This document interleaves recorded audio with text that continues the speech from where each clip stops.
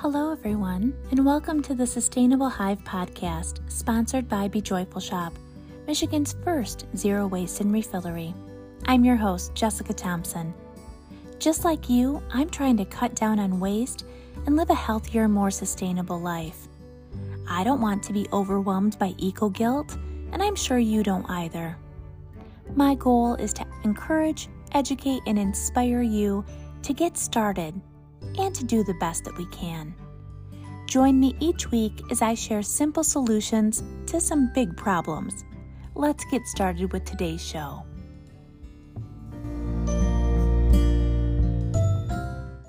Today we will be talking about the history and future of the zero waste movement.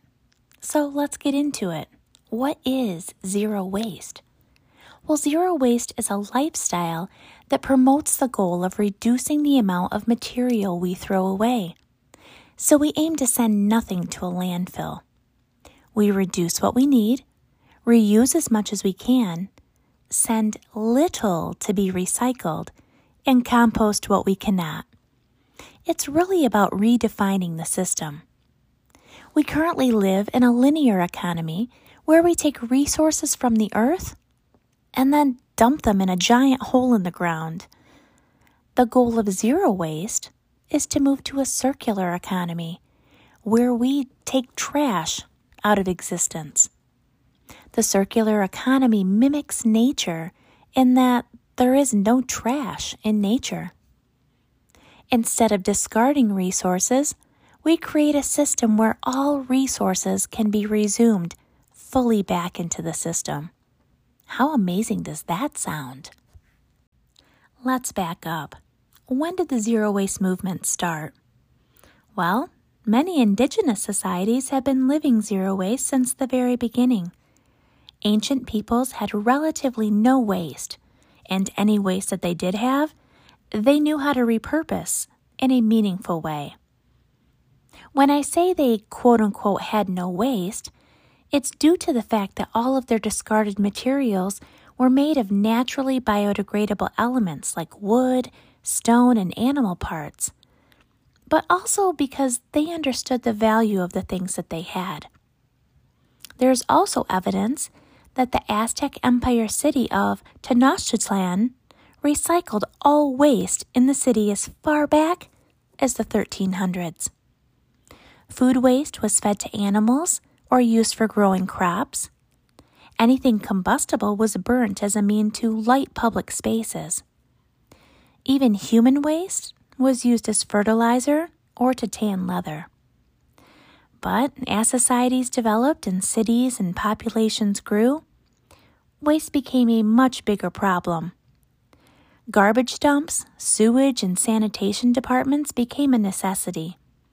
In 1881, New York City started its first official Department of Sanitation, named the Department of Street Sweeping. But even then, the resourceful scavenged useful goods, repairable clothing, metal, glass, and edible food scraps from these brand new landfills. So, when did modern zero waste practices begin? Well, the modern zero waste movement really didn't begin until the 1980s. The phrase zero waste is often attributed to Daniel Knapp's idea of total recycling and is directly related to Knapp's salvaging operation in Berkeley, California. The idea was that all waste could be diverted away from landfills and be reused, in some capacity, by the community. He may have been a little too hopeful for the times, but the idea behind the movement, those of sustainability, recycling, composting, and waste management, were slowly beginning to catch on. In towns and cities across the U.S., municipal programs began to pop up. The process wasn't as perfect as Knapp's idea, but some 40 years down the line, the concept has finally picked up some steam, thanks in part to the internet.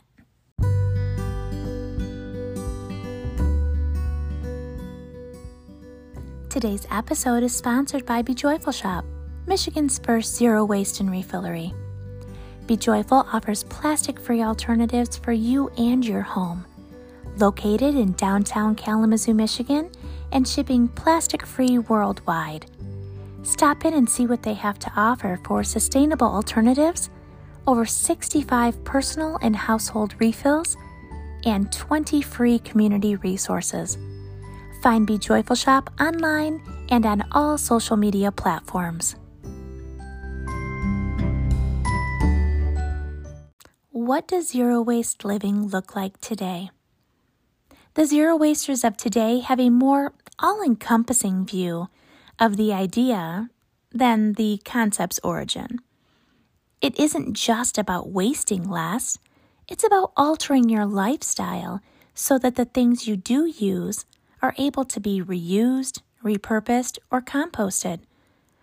Plastics were already a significant problem back in the 1970s and 80s, but despite the efforts of many environmentalists, that problem has grown even more prevalent over the years. If anything, plastics are an even greater problem now. Being zero waste in the modern age is about having less of an impact on the world. As a result, today's zero waste thoughts also place greater importance on sustainability.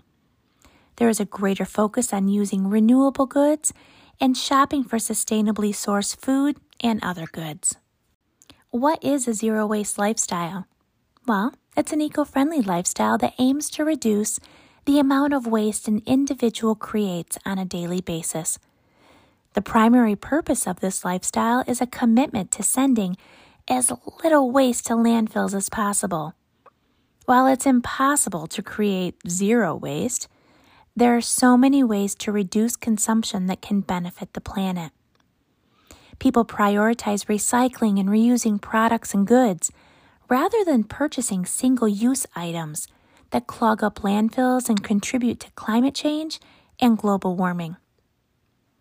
Making changes to a zero-waste lifestyle can be challenging because you have to unlearn wasteful behaviors while learning to practice mindful consumption. A lot of people find it helpful to connect with others in pursuit of the same goal within your community. Those people who can offer support and tips. Whether that's in person or online, it can be helpful. By making small changes, like starting a compost pile, recycling, repurpose household items, instead of purchasing new single-use items, you can begin your zero-waste journey. Here are some tips for transitioning into a zero-waste lifestyle.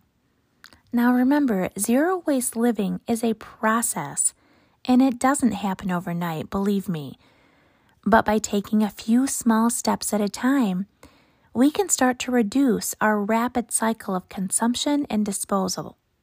So here are my tips on cutting down on waste. Number 1, eliminate single-use items as often as you can. Single-use plastics or paper goods like utensils and straws and plastic bottles. Use your own reusable items like metal cutlery or cloth napkins. Keep your own reusable water bottle on hand rather than buying new plastic bottles from the store. Number 2, take note of your trash. Now I know it might sound gross, but examining your trash will help you figure out where most of your waste comes from. Understanding your waste habits will give you an idea of what practices you need to refine to reduce your waste. For example, if most of your waste is food waste, you'll need to take steps to change your shopping habits so that you only buy what you can actually eat before it goes bad. Number 3, recycle. Recycling is the process by which we take used materials and convert those into new products.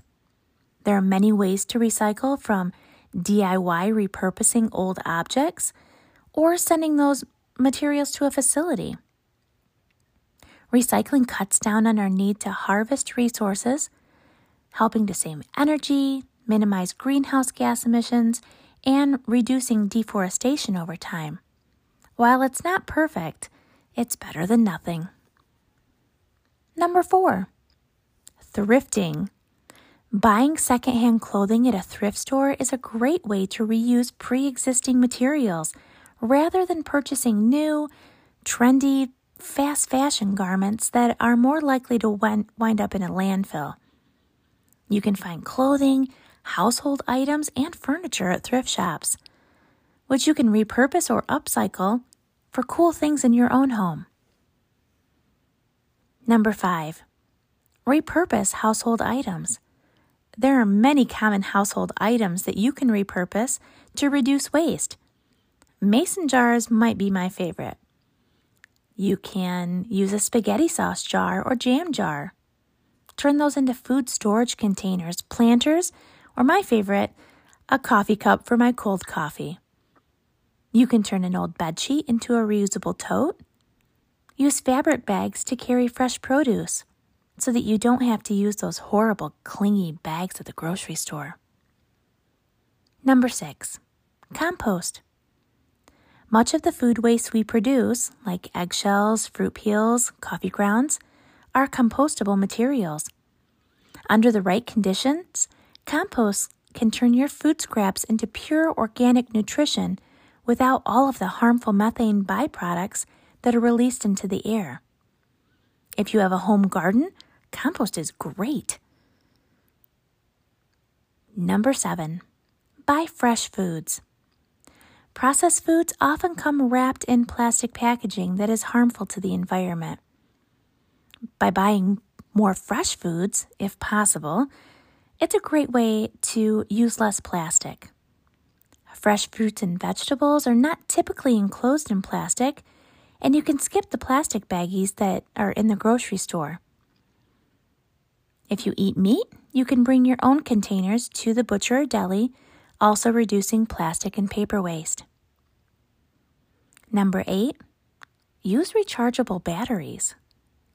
If you use electronics with disposable batteries, try switching to the rechargeable version.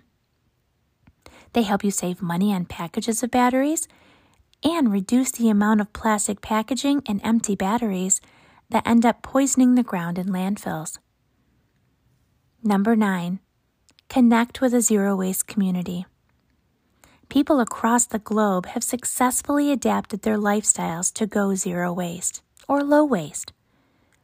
Whether you find someone in your town or follow someone online, they are all geared toward encouraging a zero-waste lifestyle. These groups are great. What might a zero-waste future look like?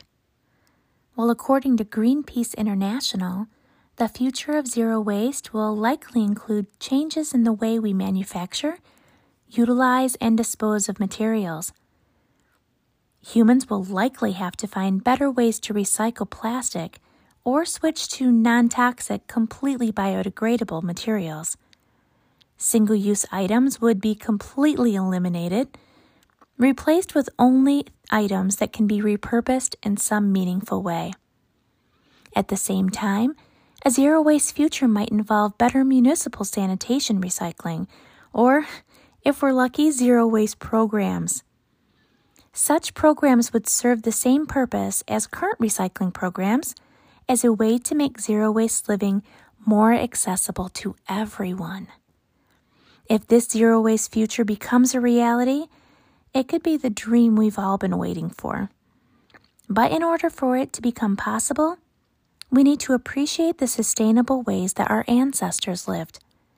We need to take those lessons, as well as our collective mistakes, and use them to improve and inform our future.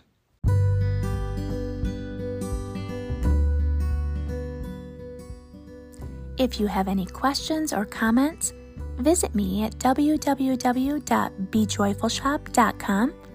And until next week, remember to be joyful that we have the power to make a change.